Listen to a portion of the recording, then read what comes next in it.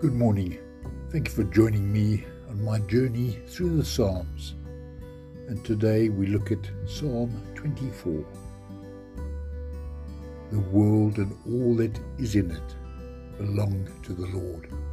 The earth and all who live on it are His. He built it on the deep waters beneath the earth and laid its foundations in the ocean depths. Who has the right to go up to the Lord's hill? Who may enter His holy temple?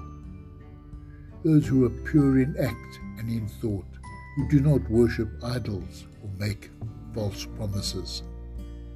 The Lord will bless them and save them. God will declare them innocent.